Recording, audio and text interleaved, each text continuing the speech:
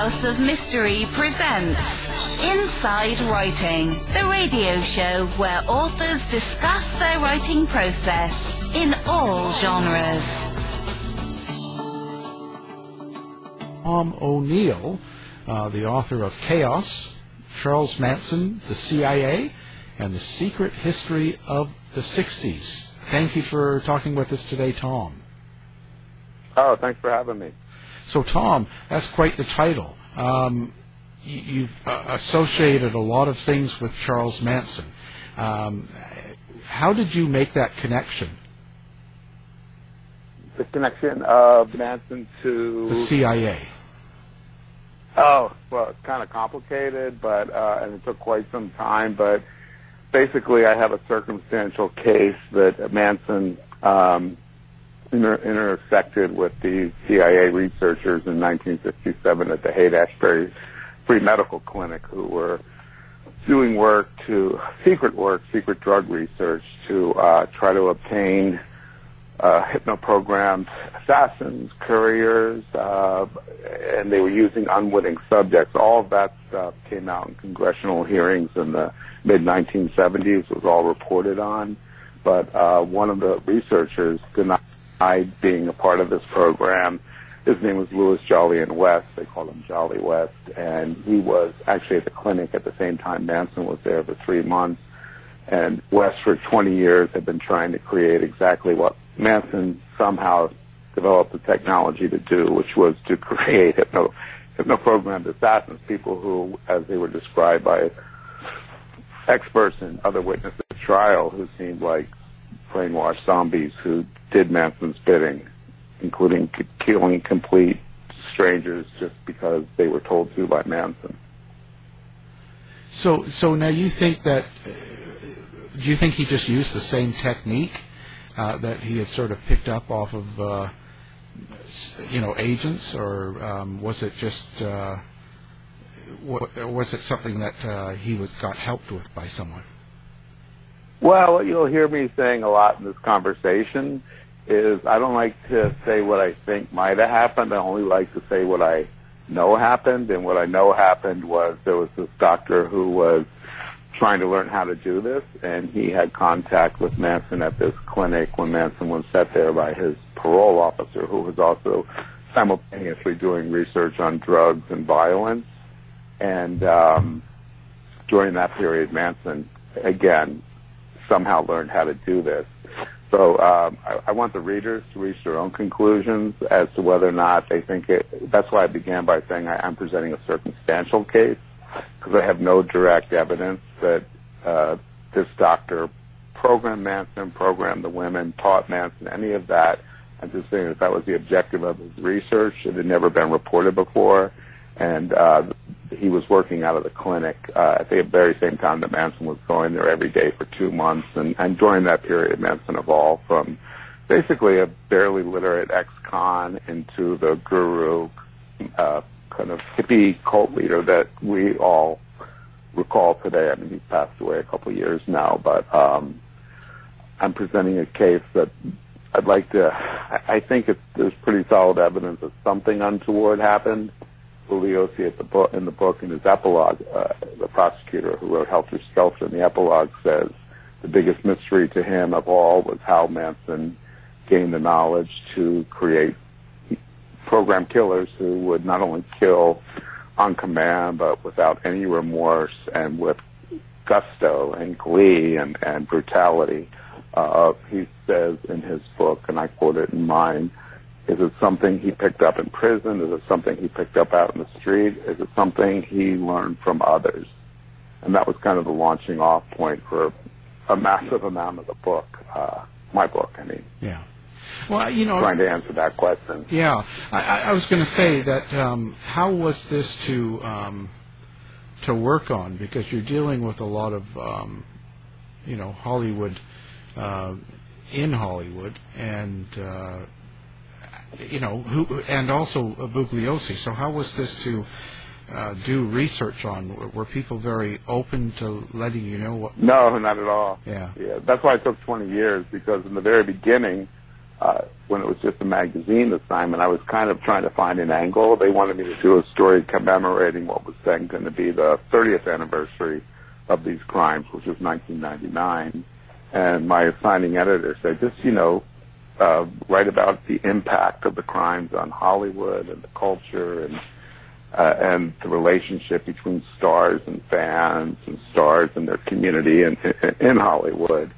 And I was not interested in that, and I dug pretty deep and started finding out contradictions in what was presented at trial and then later in the prosecutor's book about the official narrative of the case. And I started exploring those contradictions and trying to find out what really had happened. And I heard a lot of this in interviews that I did with principal people in the case, witnesses who had testified but had never spoken publicly before, people who had been in the Manson family, people who had associated with them, friends of the victims, relatives of the victims, and it was hard to get anybody to talk in the beginning, and it just took a lot of perseverance. And then once I started hearing stuff that supported the information I was accumulating, then I thought I really need to find corroborating documents, reports that had been done at the same time, the investigation was going on.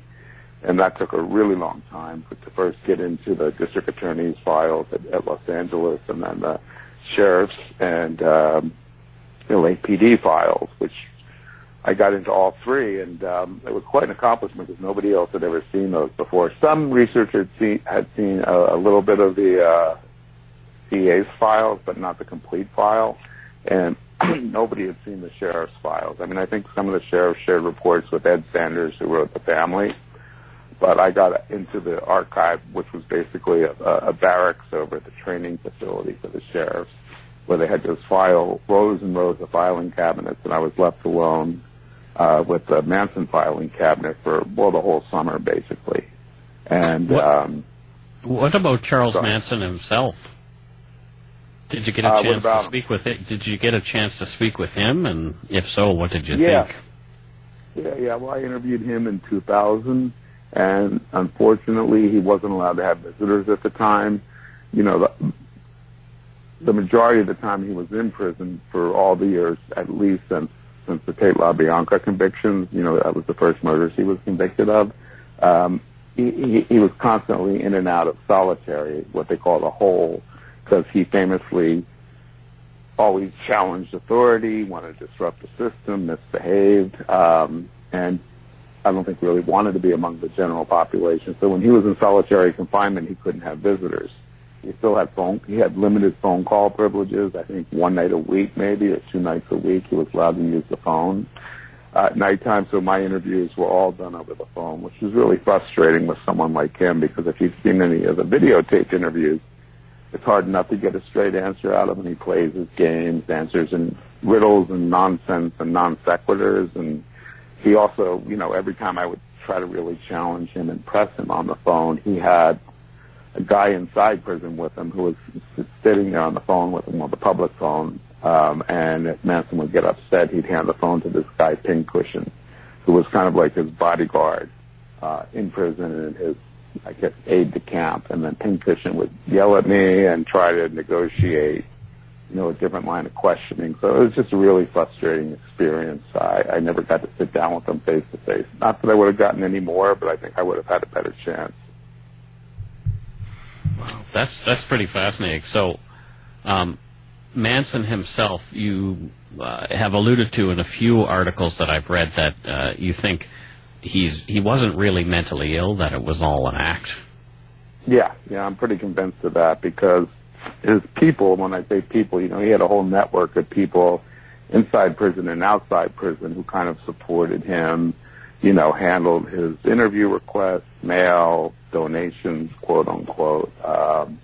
And the main guy on the outside of the prison for most of that time was a guy called Grey Wolf. And when we were setting up the interviews, and I was telling Grey Wolf what I wanted to talk to Manson about, and basically also telling them that I wouldn't give Manson any money. They wanted money, and I said, I can't do that. At one point, he played me a tape recording of him describing my motivation as I described it to him, to Wolf. He described it to Manson, and Manson started asking him questions about what I knew or what I might ask, and he sounded completely coherent and not like the Charlie Manson, the public Charlie Manson we all know. This was, I think, the real Charlie Manson. So I'm sure there was some mental illness involved there, but not to the degree that everyone believes. I think he was playing a game, playing a character. I've always thought that as well. Yeah. And so, did you believe in the Helter Skelter? The Beatles song and album was really used the way he was? Like, what's your thought on why he did what he did? Well, in the prosecution theory for the murders, Manson wanted to ignite a race war that he thought was coming, but taking too long to happen. And he called it Helter Skelter, where he thought that ultimately the blacks were going to rise up against the whites, and there'd be this kind of apocalyptic race, I can never say the word, an apocalyptic race war that would end with all the whites on the planet Earth being wiped out. And Manson had promised his followers that he would hide them in this bottomless pit in the desert, where they would subsist on rivers of honey and juice and trees with candy, just all this crazy stuff. And once the blacks had wiped out the whites, Manson said they would emerge from their hiding place and subjugate the blacks and then start repopulating the planet with their perfect white offspring.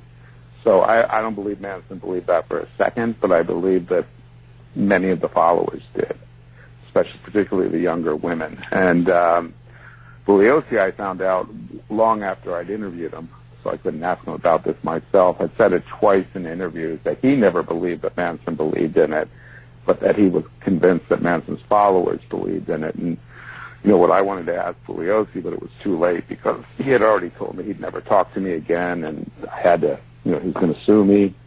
I wanted to ask him, well, if Manson didn't send those people up there to start a race war, to try to frame the Black Panthers for the murders of Sharon Tate and the people that she died with at her house, and the next night the La Biancas, well, then why did he target them for murder? Why were they murdered if it wasn't for a race war? But Bugliosi's gone to his grave, so we're not going to know the answer to that, at least not from him. Yeah, and now you had a difficult relationship with Bugliosi. What caused that? Oh, basically I'd interviewed him, and very early, when it was still a magazine story, it was in the first month of my reporting, and he was very generous with his time. We talked all day, and then subsequent to that, when I was doing my really heavy reporting and investigating, getting trial transcripts, getting my police reports and sheriff's reports and DA's reports, I saw that there was a lot of information in there that, again, contradicted what he had maintained happened. And once he found out what I was doing, he tried to impede my investigation, and then ultimately we had this very climactic face-to-face showdown at his house 6 years after our first meeting, during which he shouted and yelled and cursed at me and threatened me and said that my book was never going to be published because he would do everything he could do to stop it, and he was the best trial lawyer in the world. And unfortunately, he passed away before my book came out, and I really wanted him to be alive and accountable for all the stuff that is in my book, but that's not the case. Wow. What is the true nature of what Sharon Tate and the family and the house? There's so many rumors about what was going on in that house. What can you tell us about what really happened, what they were really doing in that house? Well, I wouldn't say that Sharon was doing anything at all that should have resulted in her death or any other people's deaths. But there was a lot of stuff going on in the house in the 6 weeks or 2 months before the murders that hadn't been reported by Bugliosi. Some of it is in Ed Bender's book and a couple other books, but there was a lot of drug usage and drug dealing and trafficking out of the house, and a lot of violence going on in the house. Sharon was gone. Sharon and Roman left the house in March of '69. Roman went to London to work on a script and scout locations for the Day of the Dolphin, which he was supposed to be directing. And Sharon went to Rome to make a movie. So Sharon came back, I think, the day before the moon landing, so that would have been about July 19th. So a lot of that stuff happened before she got there, but it was known by then in Hollywood as a place where, you know, this stuff was going on.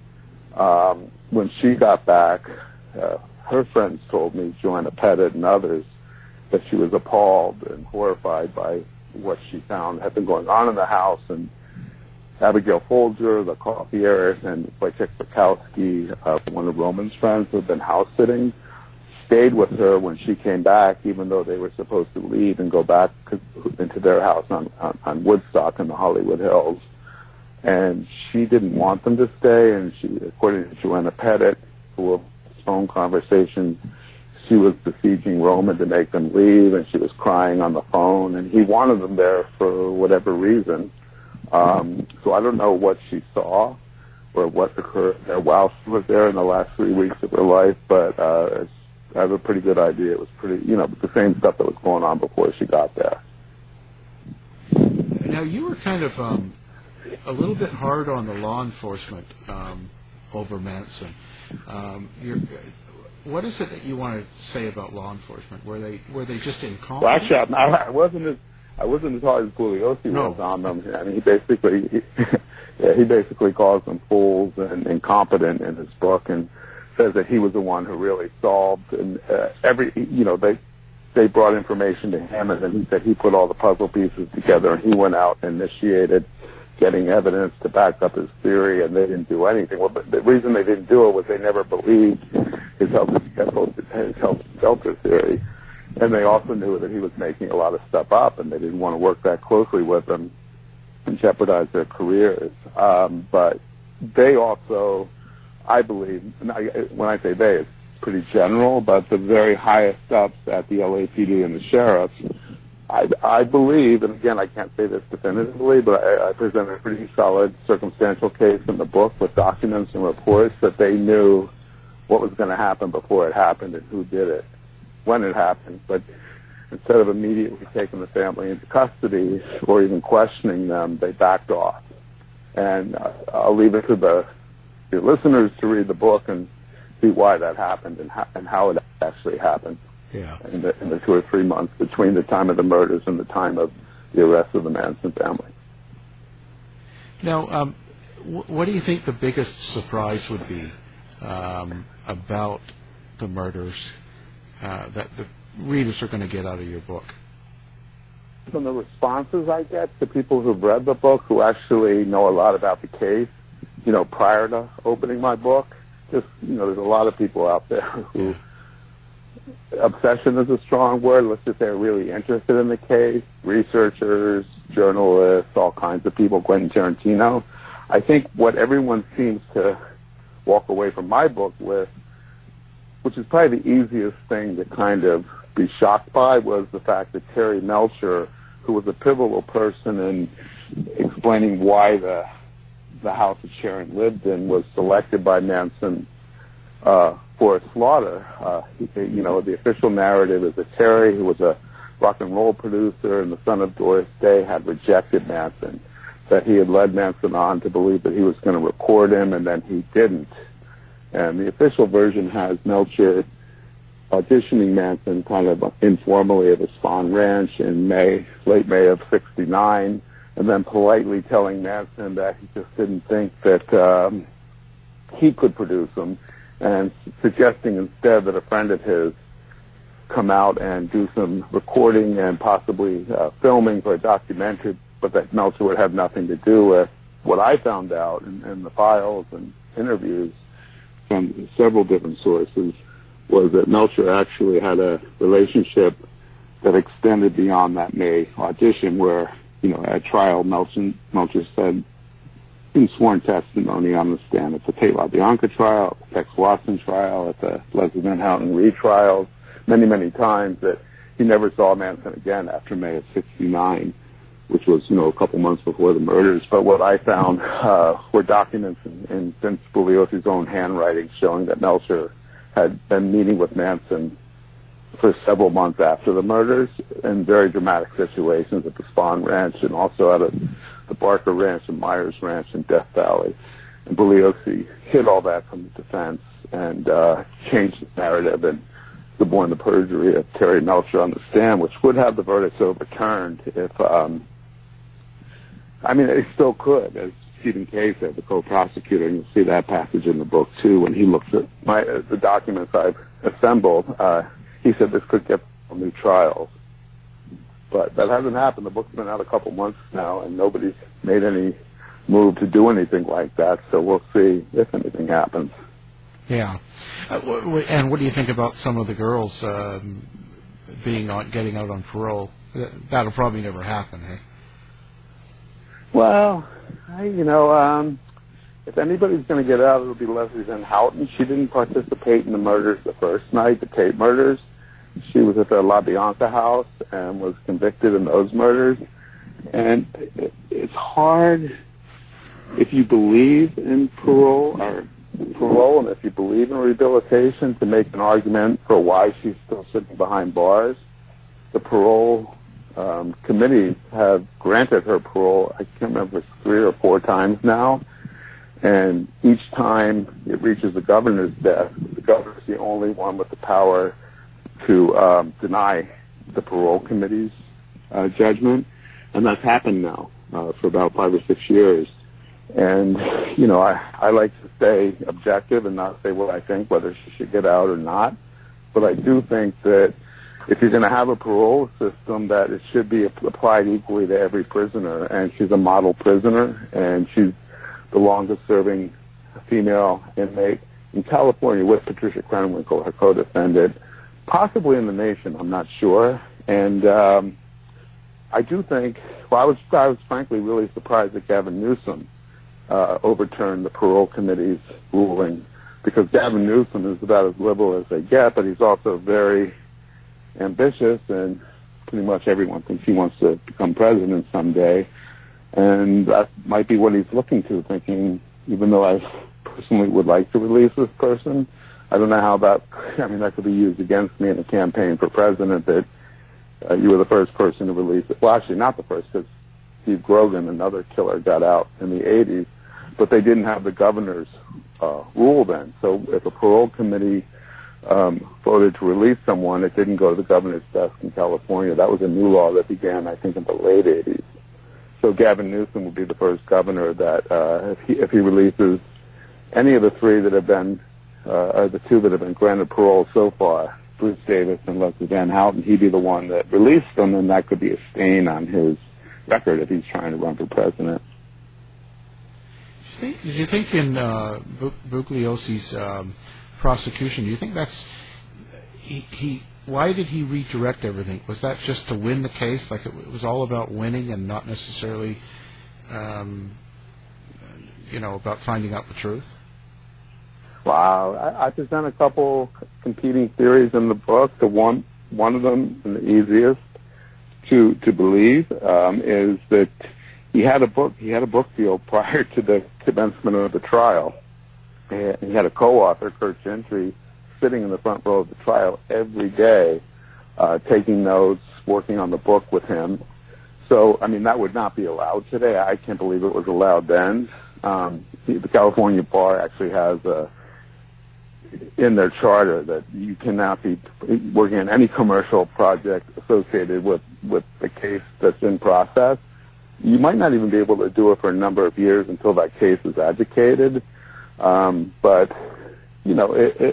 that's documented and proven. Kurt Gentry and Bugliosi even admitted to me that they were working on the book during the trial. That's a conflict of interest. Bugliosi had an interest in having as sensational a case as possible, because that would sell more books. So that's one theory for why he might have lied and presented a false narrative. Another, and this is the chapters later in the book when you see what I found out about Manson's parole officers and his catch and release and what was going on with these government programs at the same time in the same year. It's possible that Bugliosi was answering to a higher authority who was saying, this is how we need to prosecute this case. So and again, that's the stuff I'm a little reluctant. I guess I told you guys at the outset that I'd talk about anything, but I just don't want to say anything happened a certain way unless I can prove it. But I present cases, I present evidence of all these possibilities in the book, and I think that's why a lot of readers are responding to it, because it puts, the final decision in their hands. It's just like mine. I mean, I look at everything, and then I have my own ideas of what happened, and I want the readers to have that same ability without me biasing them too much. I mean, anytime you're writing a book, there's going to be an inherent bias you can't avoid, but it's possible, and I want the readers to reach their own conclusions just based on the documented evidence I have. Were you able to talk to any of the family, like Diane Lake? Oh, yeah. I talked to probably about 8 or 9 of them. A lot of them wouldn't talk to me and very adamantly refused my interview request, or I showed up at the door of several of them, and 1 or 2 of them called their attorneys. A lot of them were living off the grid under different names. But, I talked to Diane. I talked to Barbara Hoyt, Bruce Davis, Bobby Beausoleil, Sherry Cooper. I have a list in the back of the book in the acknowledgments, and I don't have the book in front of me. But, I did talk to a number of them. Of course, the ones I wanted to talk to the most, who I think have the answers, were the ones that didn't talk to me. Tex Watson, Linda Kasabian, Nancy Pittman, Danny DiCarlo. I mean, those are the guys who I think are the secret keepers, who really know the whys and the what-fors of this case that would answer the questions I raised in the book. Yeah, I was just wondering if they sort of heard about the race war and things like that, Helter Skelter, if they sort of... Oh, yeah. I mean, the ones I spoke to, like Diane Lake, for instance, she said she heard about it at least from the winter of '69 on, maybe earlier. And I do believe, like I said, that Manson was preaching that to them, but I don't believe that Manson had the murders committed for the race war, because I don't think he ever believed it. And Bugliosi, who called himself the authority on the case, told Rolling Stone in 2015 before he died, and Penthouse magazine in 1975, I think, that he never thought Manson believed in the race war motive for a second. Wow. It's quite a shock. Yeah. Have you seen any good portrayals of Manson and the family on any production yet? I saw the Helter Skelter movie when I was a kid. I tried to find it, in the early years that I was doing this, and I couldn't. I imagine now you can get everything on the internet. Maybe I should watch it again. Bugliosi remade the movie with himself as executive producer for television in the early 2000s, and it was no good at all. Besides Helter Skelter, I thought the scenes at Spahn Ranch and Tarantino's movie were pretty compelling, but everything else with the family after that was fictionalized and pretty silly. I just saw Mindhunter, the episode with Manson. Right. And they had the interview of Manson and Watson, and I could pick both of those apart and say why this wouldn't happen or that wouldn't happen, but they were pretty compelling. They know what they're doing at that show. Yeah. One thing that kind of made me cringe was when Tex Watson was interviewed, and they kept saying, Tex, what about... Watson would never let himself be called Tex after his conviction. He's Charles. Right. And he would have walked out in that interview if they called him Tex once. So you think they're not the best portrayals of what really happened with those? Mindhunter, like Tarantino's movie, is pretty fictionalized, those interviews. I was pretty surprised that in the Mindhunter episode that dealt with the Manson. I don't know if it's in 6 too, because I haven't gotten to the 6th. I've just seen the 5th. But I was pretty surprised that this team of FBI behaviorists are saying in this hour-long episode that they don't believe Bugliosi's motive, and they basically had more doubt even than I did, I think, in my book. That was kind of surprising to me. Yeah. Well, that's but gratifying because I don't know where they got their information, but I think they were on the right track. Yeah. More hindsight, too. I mean, I'm sure at the time they wouldn't have thought that. It was just, Right. Yeah, that's how it goes, And I did think the actor that played Manson in Mindhunter was pretty good, and I guess it's the same one that was in Tarantino film, but, only caught a glimpse of him there. But he did it pretty close to what I would have expected Manson to be like had I ever sat across from him in a cell, which, like I said, I couldn't. I just talked to him on the phone.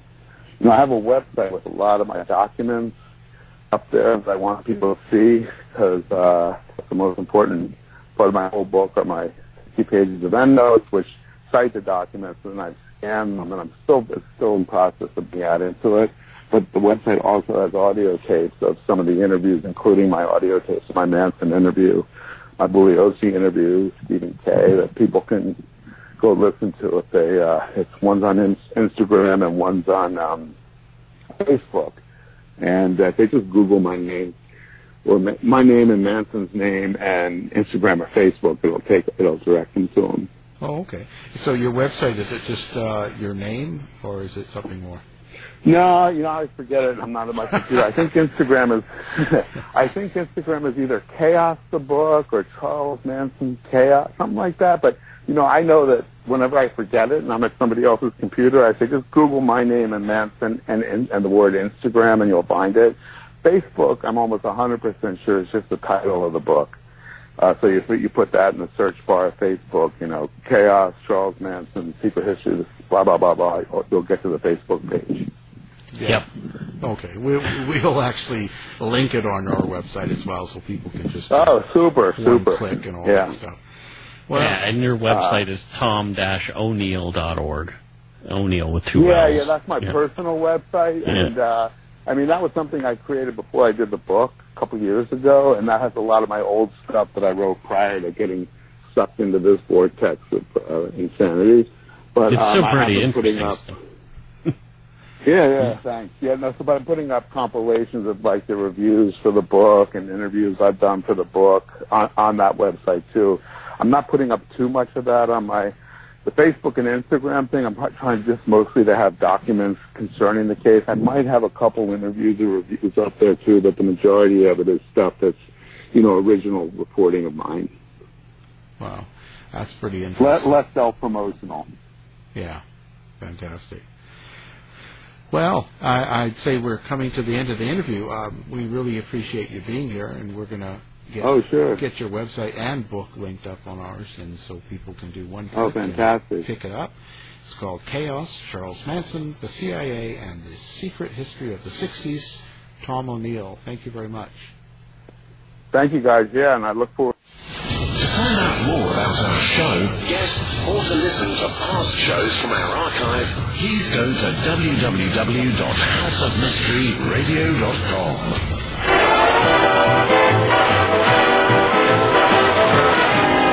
The mission has been completed.